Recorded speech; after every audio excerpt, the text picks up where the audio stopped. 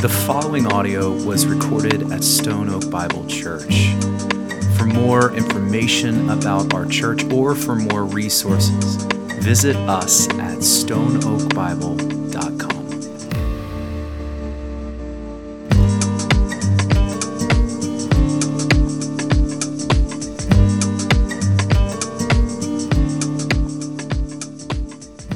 Listen, I want to thank you for being here. I know that this morning is spring break and spring forward. And you guys look great knowing that you are operating on one fewer hour of sleep last night. So looking great. I'm excited for this morning. Over the next 2 weeks, we are going to be we're going to be walking through a difficult text.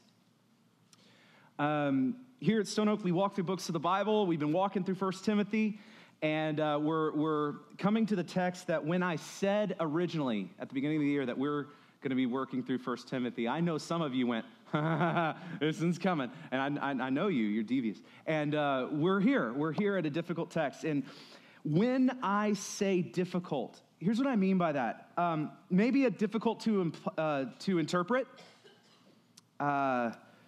maybe even a little difficult to apply. But here's the thing. What we're going to see right away is that this text is also difficult because it speaks to something that is a bit sensitive and touchy in our culture today. As we go through this, I want to make just a few introductory statements. Then we'll read it, we'll pray, and we'll get in. But first of all, I know that each of us come from different backgrounds and different perspectives as we see this text. And so as we walk through this, we're going to be walking through it in both grace and truth. Grace with each other and truth in that we're standing on this. We're standing on this and leads me to this. Okay, when we say that we believe the Word of God is the Word of God, when we say we believe in this, we stand on this, I want to dig into three things that means, because this is going to lay the foundation for where we're going. Three things. One is we believe that God's word is inerrant. We believe God's word is authoritative. And we believe that God's word is sufficient. Now, here's what these mean. So inerrant meaning we believe this is without error, meaning it's true. And it's always true, never with error, inerrant. Number one. Number two, when we say authoritative, please hear me. That means that this is our ultimate authority. The authority that goes on top of all the other authorities. Meaning that all other sources of authority comes underneath the Word of God. It's authoritative. That means even our own feelings. That means even our own experiences. That means even our own culture comes right underneath, right? Underneath the authority of God's word, authoritative. So it's inerrant, authoritative. Lastly, let me just poke on this one, sufficient. Sufficient means that in this we have all that we need for life, for godliness, and for salvation in Christ. It is sufficient. We have all that we need. It's not lacking. So when you have the word of God, you are not lacking anything you need for godliness, for life, for walking with Jesus, for salvation. In this, we know God's character, his plan, his design. In this, we know the gospel. In this, we know God's heart for our life and for eternity. Sufficient. One more thing with sufficiency. There's one thing I want us to understand as we get to a text like ours today. There are a few things that are not exactly discussed in your Bible. There are things, first of all, this was written thousands of years ago, and there are things, modern issues that we face that we are not going to see or find on the pages of Scripture specifically. Let me take social media, for example. You're not going to find TikTok in here. You're not going to find Instagram, not even Facebook is going to be found in your Bible. Yet, when we say that the Bible is sufficient, what we mean and what we believe is that in this, even the things that aren't explicitly stated in this, that in this we have all that we need to be able to walk with our God. All that we need to differentiate between what is good and what is bad, what is right, what is wrong, what is holy, what is evil. We have all that we need for life and godliness, even when we venture into territory that wasn't explicitly stated in the pages of Scripture. So that's what we mean when we say we believe that the Word of God is the Word of God, inerrant, authoritative, and sufficient. I want us to start here, and I think we have to start here, because as we approach a difficult topic, you might feel the temptation to chip away at one of those three pillars. It might be subtle, but the temptation is serious. So when we see a text like this, maybe we instantly start to question the inerrancy, to say, well, maybe God's word was in error about this. Maybe it was off. Maybe it was wrong. Or maybe to question authority and to say, well, I see what the Bible says, but man, I feel this way. My culture says this. Or maybe even to question sufficiency and to say, you know what, it's 2023. I see what the Bible says, but come on, it's 2023. It doesn't have enough to say about this modern issue. So here's why I start here. Because over the next 2 weeks, as we walk through a difficult text, we are going to be standing on and standing under this. And what that means is that this is inerrant, and so we're not going to accuse it of error. This is authoritative, so we're not going to seek to place another authority on top of it. And this is sufficient, meaning we're not going to look for more. We start here, we stand on this, and because of all of that I just went through, our number one question each week as we stand under the Word of God needs to be, what does God's Word say? What does God say in His Word? That's our top priority. Mission objective. What does God say in His Word? And then as a church, guess what our responsibility is? It's to humble ourselves under that. That's what we're here to do. And so this week, next week, we're going to seek to do that together as we walk through this in truth and grace and love and in unity.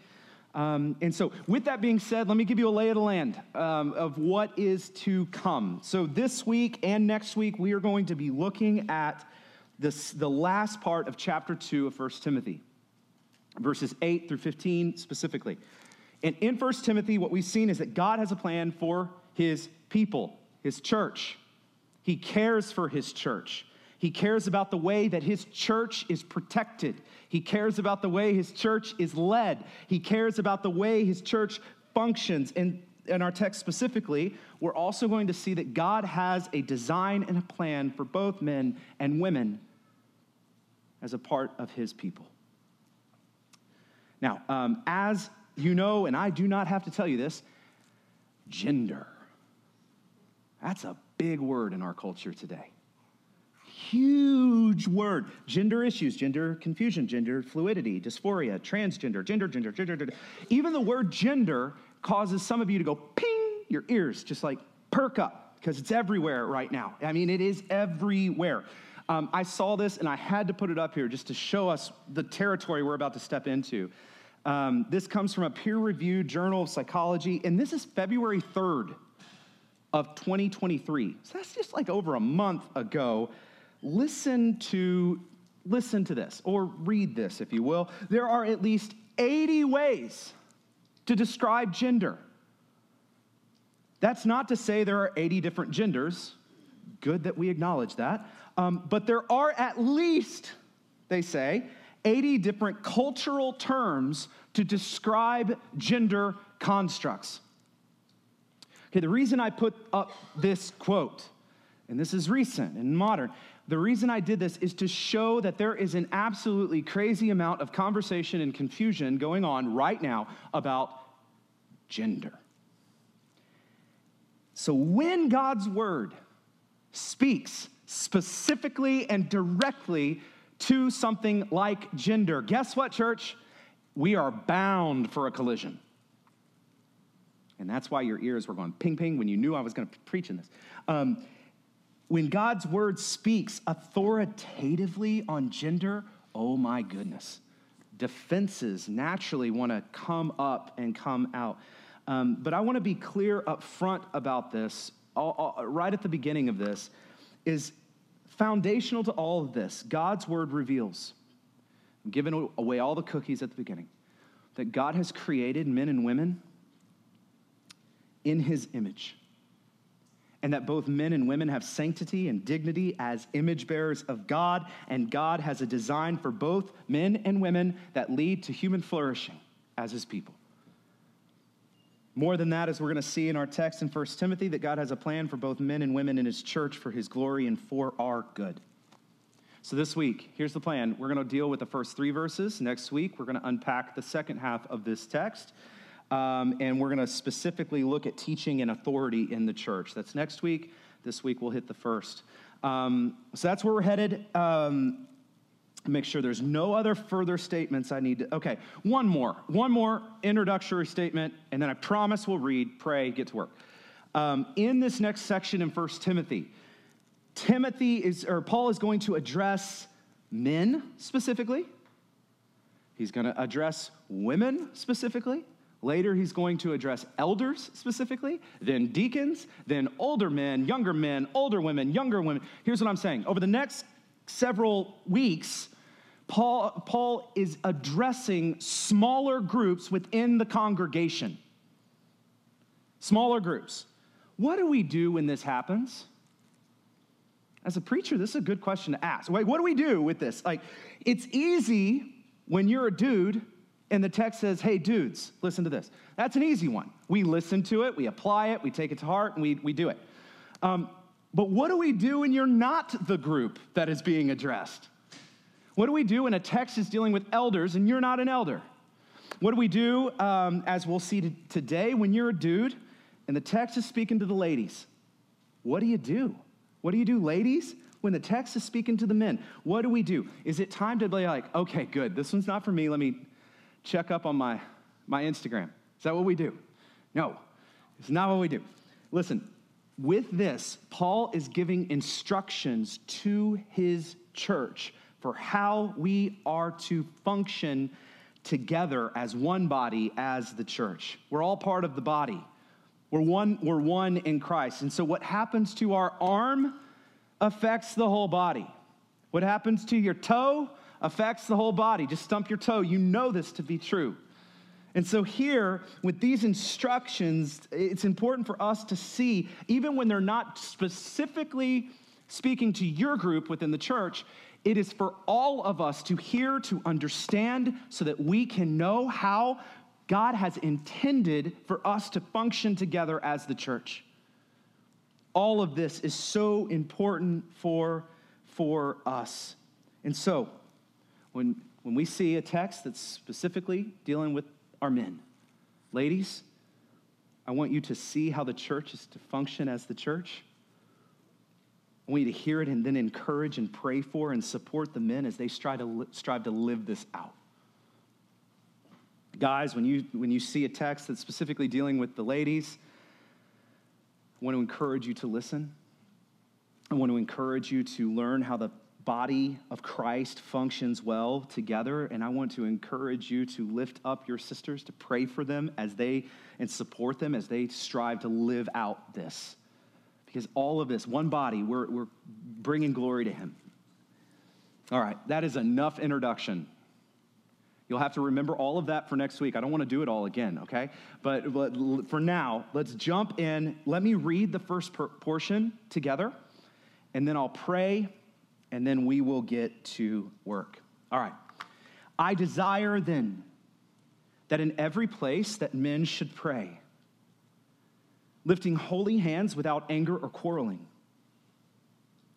Likewise also that women should adorn themselves in respectable apparel, with modesty and self-control, not with braided hair and pearls and gold or pearls or costly attire, but with what is proper for women who profess godliness, with good works. Let's pray together. God, would you be with us in this time? Would you lead us? Would you guide us? And would you speak through your word as we seek to stand on it and stand under it today? In Jesus' name, amen. All right. In our text, Paul says, I have a desire. I have a desire for the people of God, desire for both the men and for the women. We get a little sampling of both this morning. Normally, we would say ladies first, not Paul. He hits the men first. So men, you're up to the plate first in our text. He says this to you men, I desire then that in every place, everywhere, we're going to come back to that. But Paul's desire is that in every place, everywhere, men should pray. Men should be men of prayer. I desire in every place that men should pray, lifting holy hands without anger or quarreling. Couple disclaimers from this. Paul is not saying that he only wants men to pray. Okay, just right off the bat. Look in Scripture, and we see women of prayer. Love it. It's not what Paul's saying here. This is not a men only do the praying, ladies. Not for you. That's not at all. He's also not saying that men have to only pray like this. Okay? He's not saying, because again, Scripture talks about in other moments, you see kneeling. You see laying face down on the ground in prayer. You see standing.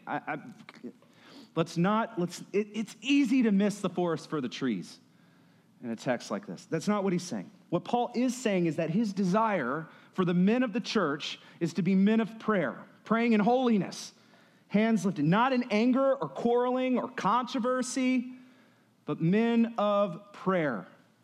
Let's hone in on that everywhere word, or every place. This is a powerful reminder of the work of Jesus and the words of Jesus.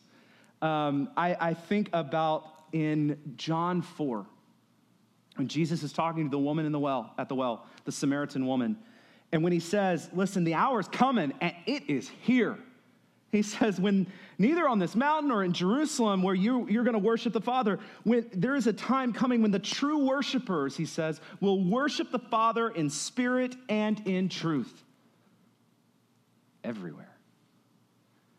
Then he gathers his disciples after his work. He's ascending into heaven after his completed work, and he's sending them out in his power and his authority to plant churches, to make disciples, to spread the gospel. And here's the thing. No longer was it centered on specific holy places, like temples. No. The Word of God says that because of the work of Jesus and through the Spirit, he was sending out holy things, holy temples, to do the work. That the gospel was going to spread, and that the Holy Spirit dwells in his people, making us the holy places and the holy temples of God. Everywhere.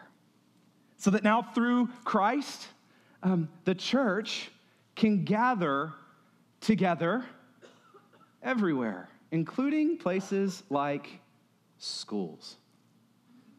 Right? Isn't that cool? I love this. I love this. It makes church planting possible. I love this. In other words, Jesus is saying by the power of God, the gospel is about to burst forth.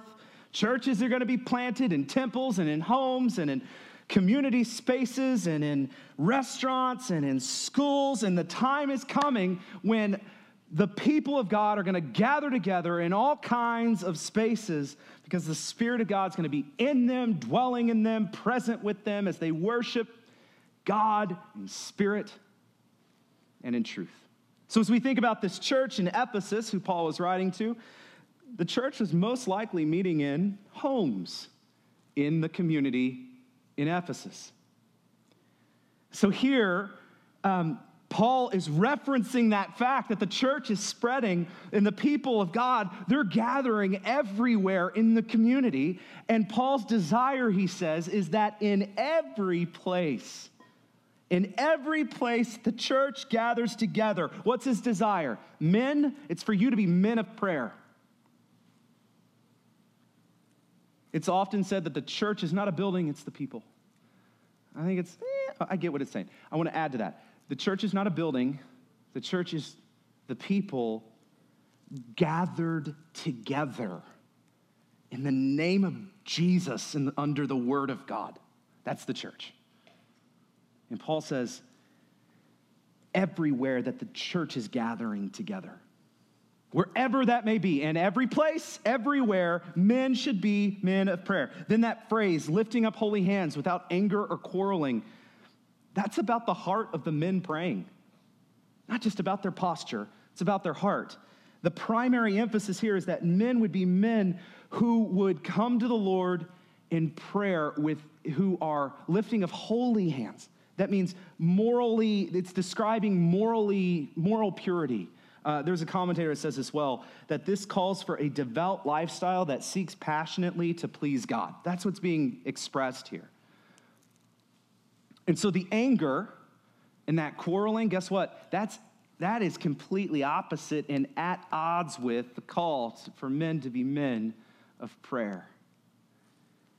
I know I'm cheating, but later on in chapter 6, Paul's going to show how anger and quarreling were actually the hallmark of the false teachers that were wreaking havoc in this church, tearing it apart. In fact, I am going to put it on here. This is later on. We'll get to this later. But if anyone teaches, Paul says later in this letter, if anyone teaches a different doctrine, so these are the false teachers, doesn't agree with the sound words of the Lord Jesus Christ, is teaching that accords with godliness, listen, he is puffed up with conceit and understands nothing. Paul doesn't waste time. Just right there, goes to it. And then listen to this. He has an unhealthy craving for controversy, for quarrels about words, which produce envy, dissension, slander, evil suspicions, and constant friction. Have you experienced that? Among people who are depraved in mind and deprived of the truth. Love that. Imagining that godliness is a means of gain. So Paul says, listen, I desire that men, godly men in the church, I desire that they not be like that. They not be like these false teachers. I desire that they be men of prayer. I want to bring something out here. I think often it's really tempting when we get to a text that deals with the men and the women to, especially this text, to look at this text and go, come on, Paul. Like, is that all you got for the men? He's about to go down a laundry list for the women, and this is it for the men? Like, is that all that Paul gives to the men? Listen, what Paul may lack in quantity, he certainly does not lack in quality for what he has just laid. And here's what I mean by that. Paul might not say as much in comparison to the ladies as far as word count. That is absolutely true. But what Paul here is setting before the men is massive. How are we doing, men?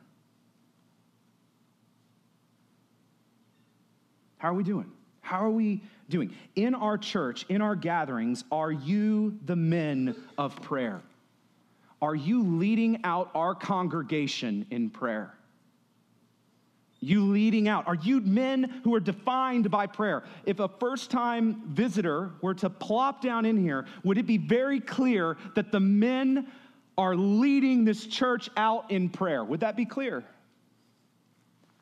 Would it be evident? Listen, I want to, just as a pastor, I want to commend you, men, because I am so grateful to see so many men of prayer in our congregation. I am so grateful. I am so grateful to see men who are leading our church in prayer. Are we perfect? No, you're not. We fail at this at times.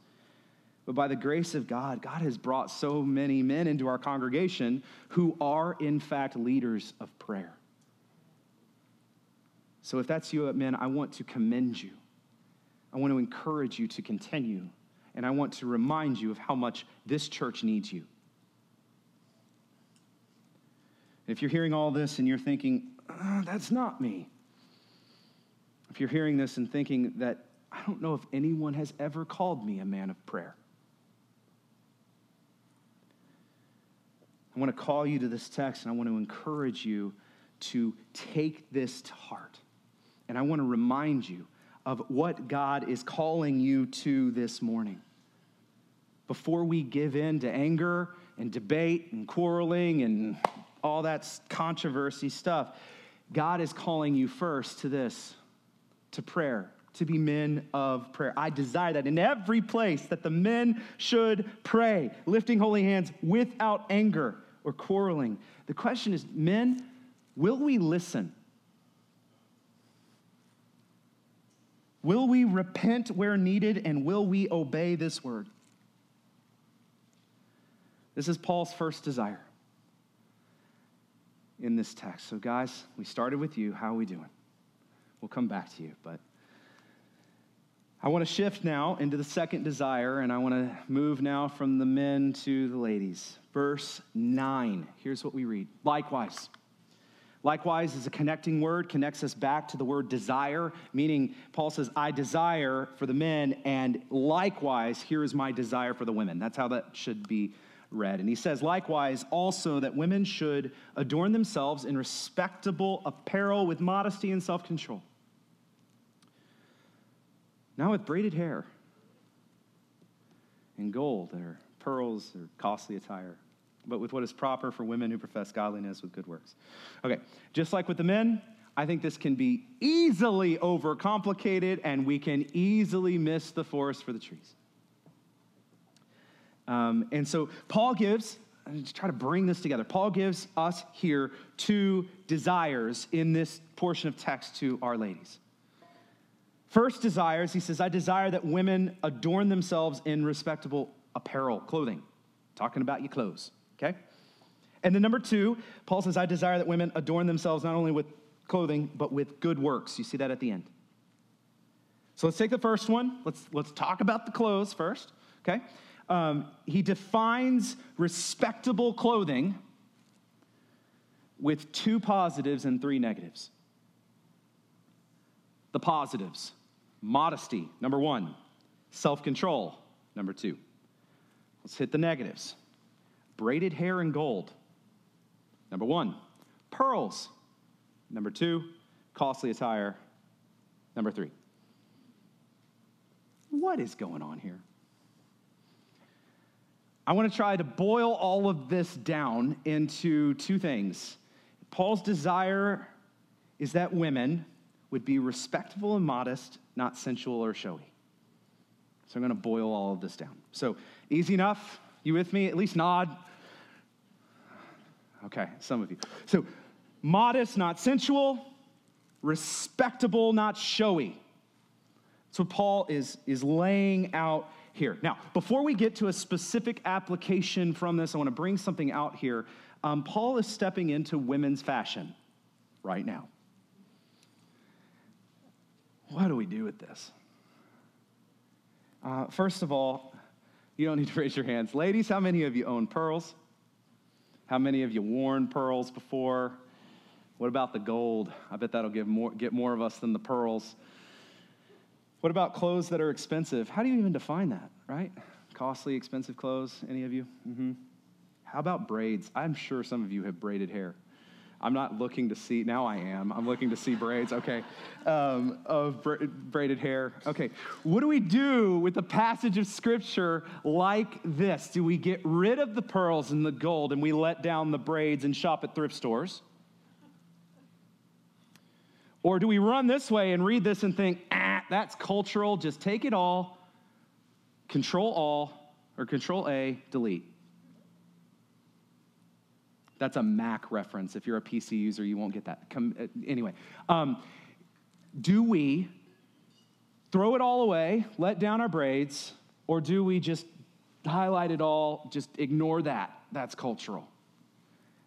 Listen, I think we need to understand two important things as we seek to understand this word to us. And this applies to other texts like this one throughout God's word. There are more than this.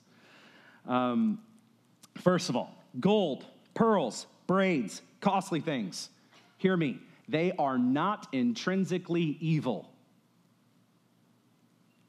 Okay? You don't have to think long to kind of get what I'm saying here, because heaven is full of pearls and gold. Read the Old Testament and read about God's requirement of his temple and his priests and how ornate and costly and golden and all kinds of, there are chapters dedicated to how ornate their clothing needed to be. So these things in and of themselves are not evil things. Here's the thing, the evil lies in our hearts. The evil lies in the abuse and misuse of these things. So here's the question. I asked earlier how many girls had, pearls or gold. I want to ask you, is it wrong for you to wear pearls or gold? Don't answer out loud. Just think about it. Is that wrong? Listen, I think scripturally, our answer has to be emphatically maybe. Has to be. And here's why. Because the gold and the pearls, they're not evil in and of themselves. The question is, how's your heart? How is your heart? Are you wearing these things sensually or showy? Then yes, it is wrong. Okay? It's wrong. How is your heart? I want to bring another text in to bear on this one because I think it is so beautiful and clear. So we just read Paul's words to the church, ancient church. Let's read Peter's, okay? They say the same thing, except Peter elaborates, so I like to use this one in connection. Do not let your he's talking to women, by the way, if you were to expand, women of the church. Do not let your adorning, same word, be external. The braiding of hair, there it is again. The putting on of gold jewelry, there it is. The clothing you wear. But let your adorning be the hidden person of the heart with imperishable beauty of a gentle and quiet spirit, which in God's sight is very precious. I love this because if you take Paul and Peter and you see God's plan, and the question is, how's your heart? What is your motive? God cares, ladies, about your heart more than what you put on. A lot of times they're connected, though. That's the first thing about this. I want to bring out one more thing, though, and I want to talk about culture, and I want to ask a really difficult question. Let me ask you these kind of commands when you read about like braids and pearls. Are these commands fixed, or do they move and shift with culture? In other words, women's fashion is deeply cultural, so are these scriptures about women's fashion simply cultural?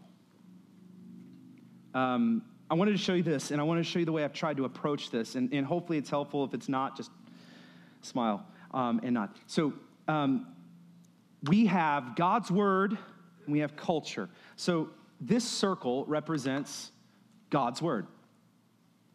Now, in this, these are the things we know in Scripture. These are like our text. So we would just take it, modesty. That's one that we know is in the blue. We know.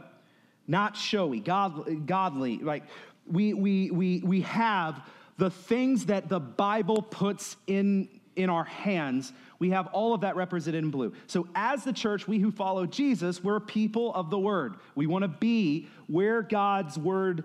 We want the word of God to shape us, to lead us, to be the light to our path. We want to listen. We want to obey it. That's that circle. And if it all ended here, it would be a lot easier. But something happens to each and every one of us, and that is the fact that you and I get plopped down into a culture, into a community. This circle represents what I will call cultural norms. The things that our culture says are normal and good and healthy or wrong or whatever the culture is expecting. These are the cultural values, and in that red circle are the things that the culture sees as, to use the language of our text, respectable, proper. Now, as you can see, Praise God. Well, first of all, let me deal with this one. As you can see first, there are things that the culture would say is normal that fall outside of the Word of God. So what do we do as people of the Word? We cling to what Scripture says. That's that dark red area over there. But here's the other thing. As you can see from this diagram, there's also a space in between. Paul is dealing with fashion in this text, and so I'll use some ridiculous fashion examples to see this. But let's say the culture tells us that it is completely expected and appropriate to wear highly provocative clothing. This is an easy one. What we've seen in our text today is that this would violate Scripture's command to modesty. So, as followers of Christ, we don't go to the dark red, right? We can't abide by that. We can't abide by that normal. Let me give you another even more ridiculous example. I tried to pick ridiculous ones to not step on toes at first, because I'm going to be doing that enough. Follow me here, though. Let's say that the cultural norm is that you wear blue shoes. I told you it was ridiculous. But let's just say that's normal. You wear blue shoes. Blue shoes are what's expected of you in this culture. Guess what? There is nothing in Scripture that prohibits blue shoes. Nothing. So if your heart is pure, your motive is clean as followers of Jesus, guess what? When you get plopped into a culture that wears blue shoes, you can wear blue shoes. This may sound super simplistic, and I'm trying for it to be, because when it gets complicated later, if we can remember this, things make sense. Let me use a less ridiculous example. If you were to make a mission trip, ladies, you're about to make a mission trip to the Middle East. There's going to be a lot of cultural norms that are about to be put on your shoulders that are different from this community. Let's say that you are in a mission community where women are expected to wear head coverings, and the cultural norm is that you cover your head as a show of modesty. That's the culture. That's the norm. What do? Well, the Bible doesn't prohibit you from covering your head. In fact, the Bible explicitly calls you to modesty. So as you go on that mission trip, as we look at these circles again, for the purpose of the gospel, you adorn yourself in what is respectable. With modesty and with self-control, go to the verbiage of our text, you adorn yourself in what is proper. That's a cultural term. What is proper for women who profess godliness. In other words, let's just cut to it. You put the head covering on so you can reach them with the good news of Jesus. The reason I show this, I don't want you to hear me say anything in contrary to this. Cultural norms never trump the Word of God. We talked about this is our authority. Everything else comes under this. But here's the thing. At the same time, Scripture calls us to engage a culture with the gospel. So what that means is often we're called to kind of live in that middle area, if that makes sense. In certain cultures, I think more is shared in common. In other cultures, less is shared in common. It doesn't matter. The same principles. We don't go against God's word, but we seek to engage the culture in a way that is proper and respectable. And I think these come together. And what I love is we're bringing all of this together is Paul is pointing us to the heart and to the culture. Heart and culture. To the heart, he's calling you to check your heart. What's your motives? Are you adorning yourself in a way that is sensual or is showy? No matter what you're wearing, listen, if that's your heart, if your heart is look at me, if that is your heart, ladies, it's time to repent. It's time to repent and to focus your heart on modesty and what is respectable. In other words, it's less about the pearls and much more about the heart of the one wearing the pearls. And what culture the one wearing the pearls finds herself in. This is about the heart. Second, He's calling us to consider the culture we're engaging with the gospel. Are you wearing what is respectable, what is proper for a woman professing godliness? In other words, are you harming your gospel witness simply because of your clothing choice? Is it worth it? If so, Paul says, I desire, ladies, that you wear what is respectful and proper. Don't harm the gospel witness that you have as a daughter of God. Quick pause here. I told you I'm not done with you men. I know we're talking to ladies here, but men, please, this is not to give you a way to justify your own sin or your own lust. I want to be very clear up front about this. Men, do not justify, don't say, ever try to justify your sin or lust by saying, well, the way she was dressed made me do it. No, your wicked heart made you do it. Don't ever justify your sin and put that weight on the ladies in your life. Jesus is very clear about our eyes and our hearts.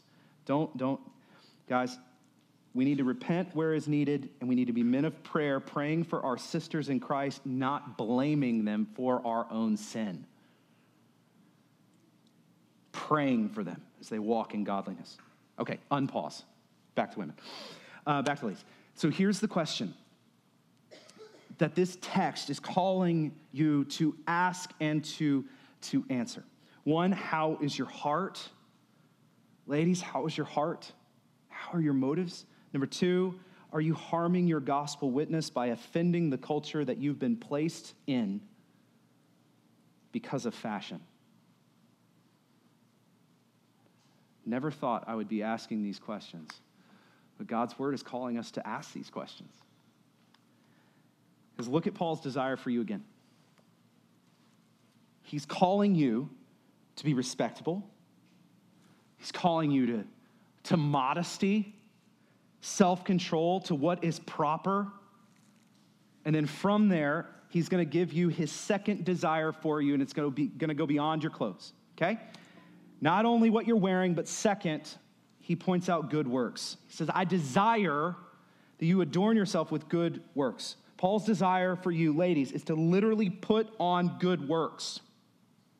For the glory of God, for the sake of the gospel, we put on good works. If you just think about this, think about how beautiful this is. Paul says this is his desire for you in the church, not only to look respectable and modest on the outside by what you wear, what you put on, but also be about doing the will of God, doing what is good, doing good works. And to be clear, I want to be very clear here. According to Scripture, you are not saved by your good works. That's not what this is saying. You can't be saved by your good works. We've already talked about that, sang about that this morning. Scripture says your righteousness is like a filthy rag, and I'm not even going to get into the grossness of that word, filthy rag. That's your best attempts. That's your righteousness. Your good works they cannot save you. Ephesians 2:8-9 says, for by grace you have been saved through faith. This is not a result of your own doing. It is a gift of God, not the results of works, so that no one may boast. You are not saved by your works. You are saved by grace through faith. You are saved because the completed work of Jesus. And then from that place, I love the next verse. Following this verse, this is verse 8-9. Let's go to 10. For we, that includes you ladies, are his workmanship, created in Christ Jesus for good works, which he prepared beforehand that we should walk in them. You are not saved by your good works, church. You are saved to your good works. Paul here is saying specifically to the ladies in this church, adorn yourself, not in what is showy or what is sensual, but what is modest and self-control and respectable, and adorn yourself with good works. Proclaim the gospel, represent the gospel by walking in the good works that God has planned for you to walk in. So ladies, Paul's already asked you the question, how's your heart? Now what Paul is asking, how are your hands? Are you living out your faith with good works? And so I want to bring this together, and I want to just see the simplicity of this as we bring it all together. And I want to start again with the men. Let me ask you again, men, are you men of prayer? Are you leading out in prayer? Not in anger, controversy, debates, quarreling. That's what the false teachers are doing, but not you men. Instead, are you men of prayer? Are you leading out our church in prayer, whether it be here on a Sunday, whether it be during the week, in a home, in a community group, wherever, in every place, men, are you men of prayer? It's God's desire for you in our church. And ladies, how is your heart and how are your hands? Are you adorning yourself in a way that aligns with the heart of Christ? Modest, not showy. Listen, if you're adorning yourself in a way that says, look at me,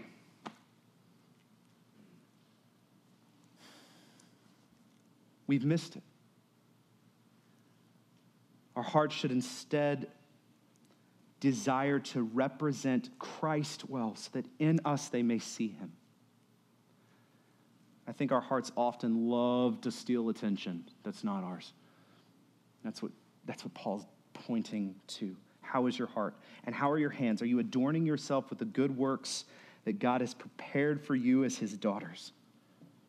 The good works he prepared beforehand for you to walk in. How's your heart? How are your hands? Okay, as we close this morning, I want to remind you of where we started. We're going to pick up here next week. We hold to what Scripture teaches, the sanctity of all human life, both male and female, as the image bearers of God, equal in worth, in value, and in dignity. We believe that in the glorious and good plan of God, that he created men and women distinctly and complementary to each other in order to bring him glory and to promote human flourishing in both the church and in the home. And as we've seen already in this text, there is a beauty to God's plan and his design as both men and women come together in the church to grow together in Christ. So we're going to pause here today. Next week, we're going to walk through the second part of this text. We're going to look specifically at teaching and authority. But for now, we have given so much to chew on.